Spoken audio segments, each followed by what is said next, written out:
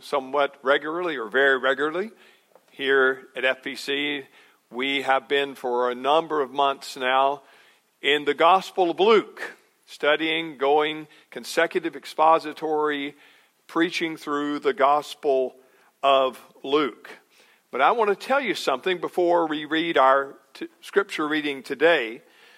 The title of the message is The Stranger, and it comes from Luke 17:11 through 19. And we'll do that scripture reading in just a moment. But I want to just kind of give you a little bit of understanding. I love, and I think there's been a great, wonderful movement of consecutive expository appreciation for preaching. There are a lot of people that are picking up and understanding how to get God's Word into our hearts and lives better. And that is to study it and not just pick things along and cherry pick as we go. And indeed, consecutive expository preaching is a wonderful way of letting God's people know and understand and hear all of the Scripture, the difficult parts as well as the parts we love and enjoy so much. But sometimes it's a little bit hard to do consecutive expository preaching, especially when one section really just doesn't fit into nice 3 blocks or 4 blocks or whatever. Sometimes it's just kind of short and small. And then the next week, it's going to be a lot longer. Well, that's kind of where we find ourselves this week and next week when I return, or the week after I get back from study leave. It's going to be a longer section then. You get a little bit of a break today because the scripture is a little shorter. We're just going 11 through 19. So that's my gift to you. But be ready all the more, because we'll be getting into some really deep water and a lot more content in the next time we're together for the Gospel of Luke. Now hear God's Word from Luke 17:11 through 19. On the way to Jerusalem, he was passing along between Samaria and Galilee. And as he entered a village, he was met by 10 lepers who stood at a distance and lifted up their voices, saying, "Jesus, Master, have mercy on us." And when he saw them, he said to them, "Go and show yourselves to the priest." And as they went, they were cleansed. Then one of them, when he saw that he was healed, turned back, praising God with a loud voice. And he fell on his face at Jesus' feet, giving him thanks. Now he was a Samaritan. Then Jesus answered, "Were not 10 cleansed? Where are the 9? Was no one found to return and give praise to God except this foreigner?" And he said to him, "Rise and go your way. Your faith has made you well." The grass withers, the flower fades, but the word of God abides forever. Let's ask his blessing upon it. Father, we have read your word. We need now your help in understanding it and applying it to our lives. Father, send us the Comforter, the Holy Spirit that you promised, that we might receive the engrafted word with meekness. And we pray this all in Jesus' name and for your precious Son's sake. Amen. Newsflash! Luke finally gives us an actual location point of where Jesus has been going, burning up the road north and south and many times back and forth. He's actually telling us something rather specific. The event that Luke records here took place at the beginning of the Lord's last journey to Jerusalem. But where exactly?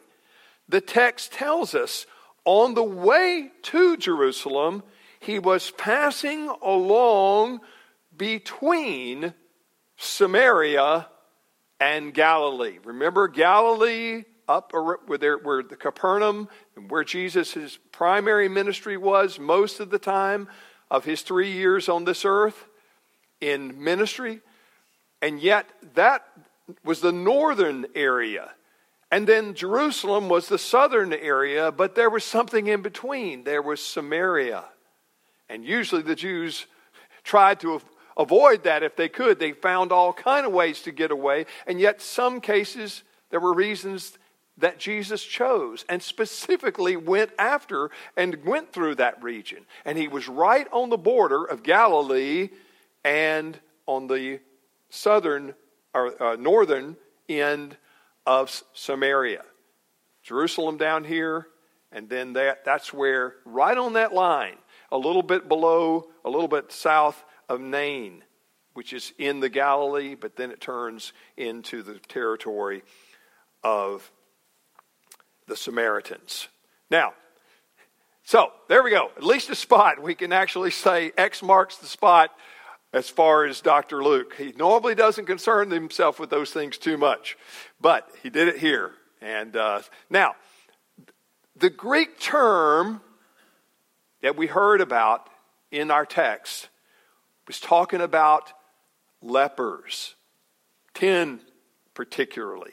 The Greek term translated leprosy encompasses, and did back in that time, a wide range of various skin diseases. The one that we're most familiar with, and still in some cases in the world is still going on, that form, that most known form, is Hansen's disease. That is a very, very terrible, terrible condition. And it's quite likely that the 10 lepers in our story had this fearful version of leprosy. It wasn't one of the lesser, but indeed crippling and defiling. So, these 10 woeful beggars were hanging together and keeping their distance according to the law of Moses. There had been a provision. The lepers in Luke's account were Jews living in the region of Samaria, which made them all the more an object of scorn. So lepers had to be separated. And these apparently had banded together, and they had gone into the territory of the Samaritans. Perhaps that was the only way that they could band together and get possibly some help.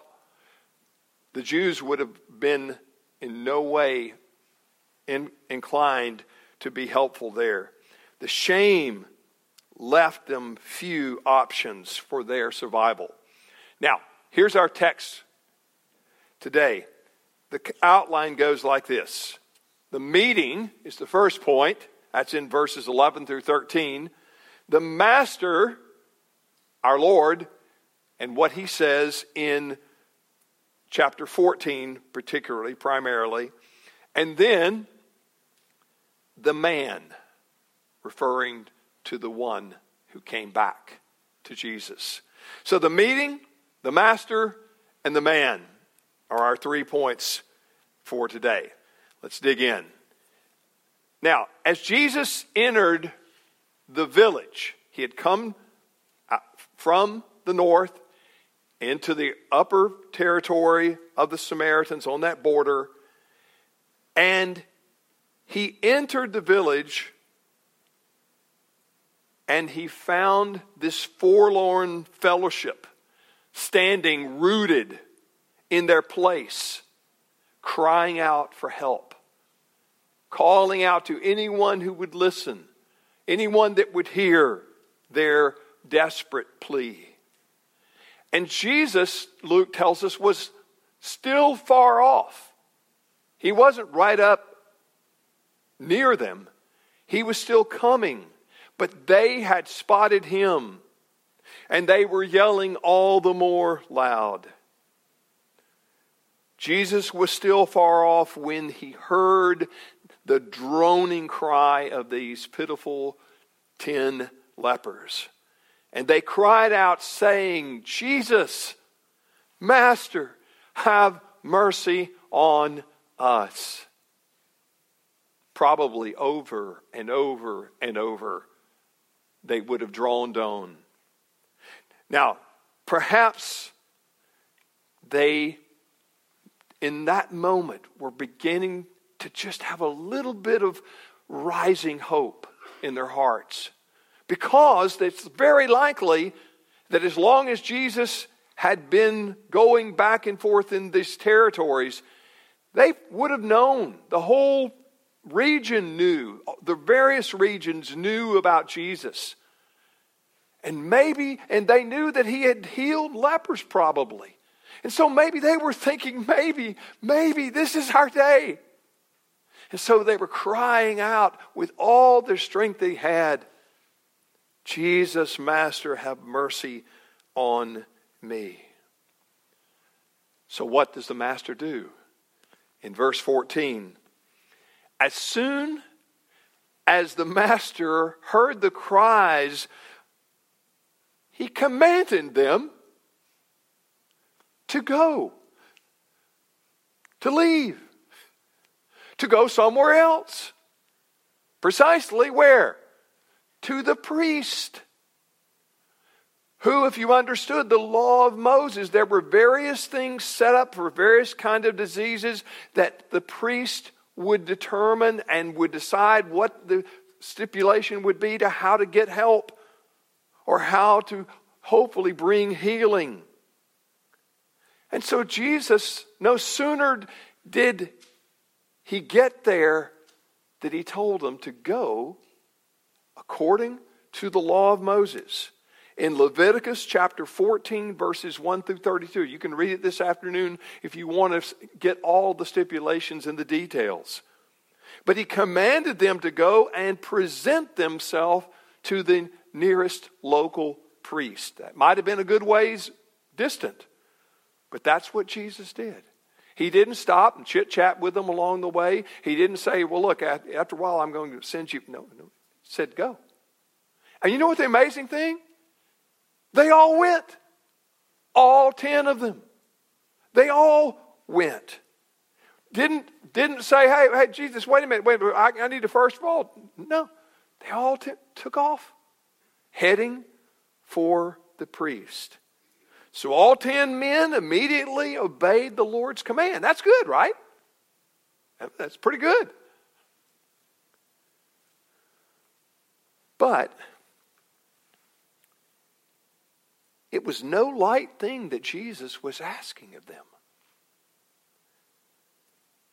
To seek out a priest, and then once you got there and you sought him out, and you go and tell him, hey, we're all good. We've been healed. And that's what was always hoped for. But don't you think they probably said, well, Jesus told us to go, so we're going. But that, for them to say to the priest, to go and tell him that we're healed, Jesus' requirement was no small test of their faith. But they all went. They all did go. Now Luke suggests that their cleansing, this is really interesting, their cleansing didn't take place until they responded. Jesus Jesus could have said, you're all healed right now. No, he said, go.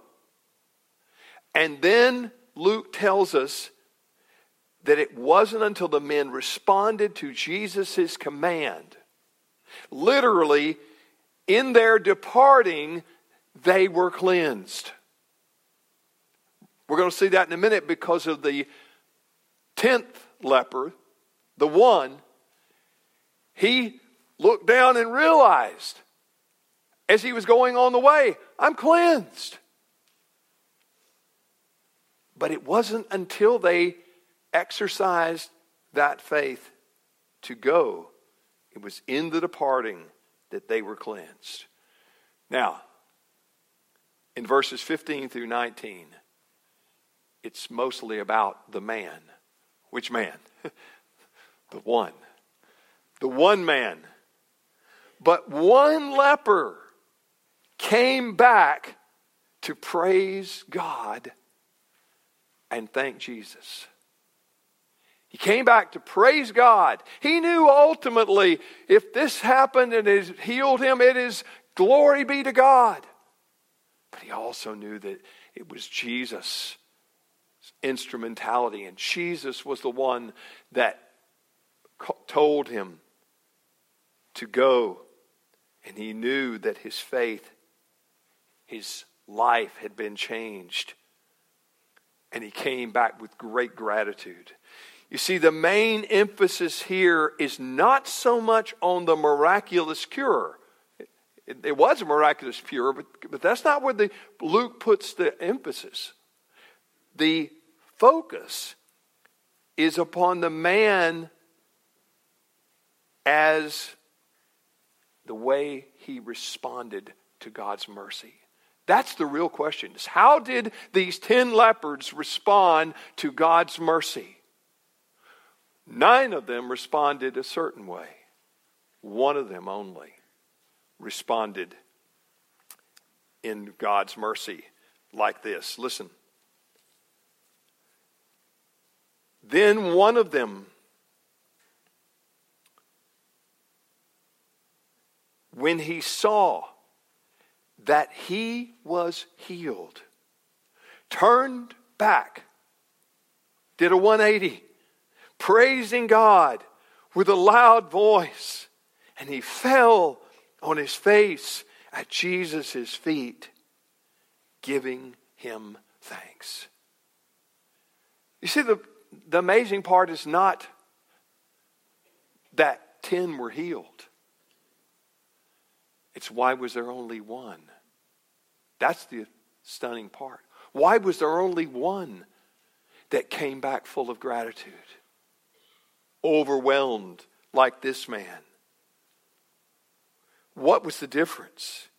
You see, sadly, when we watch 9 people out of 10 forget to thank Jesus, we are witnessing a microcosm of our humanity.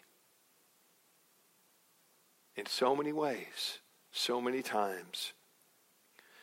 Is any sin, my friends, more characteristic of our fallen race, or certainly high up in on that totem pole? Ingratitude.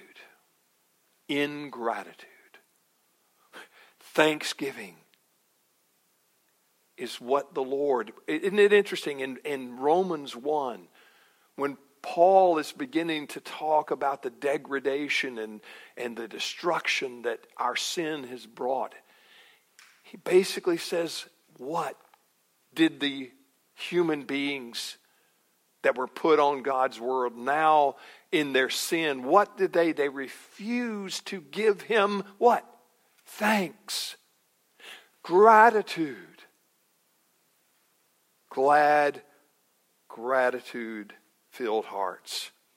Now Luke then makes an important point, kind of tucked in right at the end of this one that returns and comes back and falls before Jesus and gives praise to him and to God and thanks Jesus with great gratitude. He says, This guy that came back was a what? Samaritan. There's those filthy, dirty, dog Samaritans. Again, loathsome half-breeds. The Jews would go move heaven and earth to get around them. They'd literally go the other side, way to the east, and go way up north to the west to keep from getting anywhere remotely near their territory. Good Jews would do that. But you see, here, the one that returns is the Samaritan. You see, the person least likely to behave in a godly way, most of the Jews of that day thought, this guy, the filthy Samaritan, outshines them all. Isn't this what we keep seeing and hearing over and over and over again? This reversal of fortunes that you've heard me again and again show. Jesus is saying, you think it's this way? I'm going to turn this upside down. This is right side up. I'm going to turn it that down, and I'm going to elevate this. But those that were primarily listening and those that were after Jesus, and now he's starting down the road for the last time to Jerusalem, and he knows what is coming. They are out to destroy him. But Jesus is saying, these are going to be the ones that are going to be carrying. People like this Samaritan are going to be the ones that will be carrying my gospel. And when we get into the New Testament, we see that exactly actually happening in the book of Acts. It's Dr. Luke's second book. So, you see, the person least likely outshined his Jewish equals. Luke once again focuses on Jesus' attitude toward the foreigner, the literally stranger. You saw the title, The Stranger. The stranger. What? Stranger. What? Literally, that word is foreigner. One that does not belong. And yet Jesus is coming to turn everything around. You see, this observation concurs with several other indictments of Jews living in Jesus' day. This is just one, and one of the many others that Jesus has already told us about and showed us through his parables and showed us through his teaching. He's saying, there are so many of you that do not understand. You are not on the right path. You are on the path to destruction. And Jesus points that out in the parable of the wicked tenants. We're going to get to that in chapter 20 and verses 9 through 19. But that is an incredible story. One after one, these wicked tenants, and of course that's talking about the scribes and the Pharisees and those that are out to get Jesus, and they are honing their knives for him. And yet he keeps the owner keeps saying, well, I will send this, I will give them this, finally now they'll take my son. It just goes on until they are ready to destroy the Son of God and kill the Son of the Most High. You see, John's gospel begins with this sad observation. This was foretold. This was exactly what Jesus knew and understood. In John 1:11 through 12, we read, he came to that which was his own, but his own did not receive him. And yet all who received him, to those who believe in his name, he gave the right to become the children of God. This Samaritan was one of those children of God because of that reversal that Jesus was bringing. You see, Luke's account concludes with Jesus' departing blessing in verse 19. Then he said to him, to this Samaritan, "Rise and go. Your faith has made you whole." Now we know he was already made whole from his leprosy. But that's not what Jesus is talking about in verse 19. He's saying, there's more that has happened to you, my son. You have faith to obey what I told you to do, but now in your gratitude you show a heart that has been transformed by the Holy Spirit.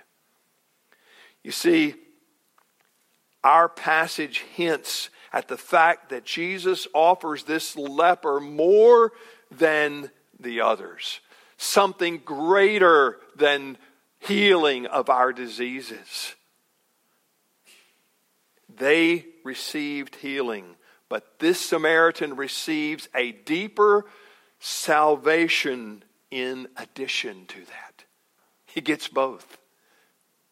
You see, his faith provoked him to return to the feet of Jesus in thanks.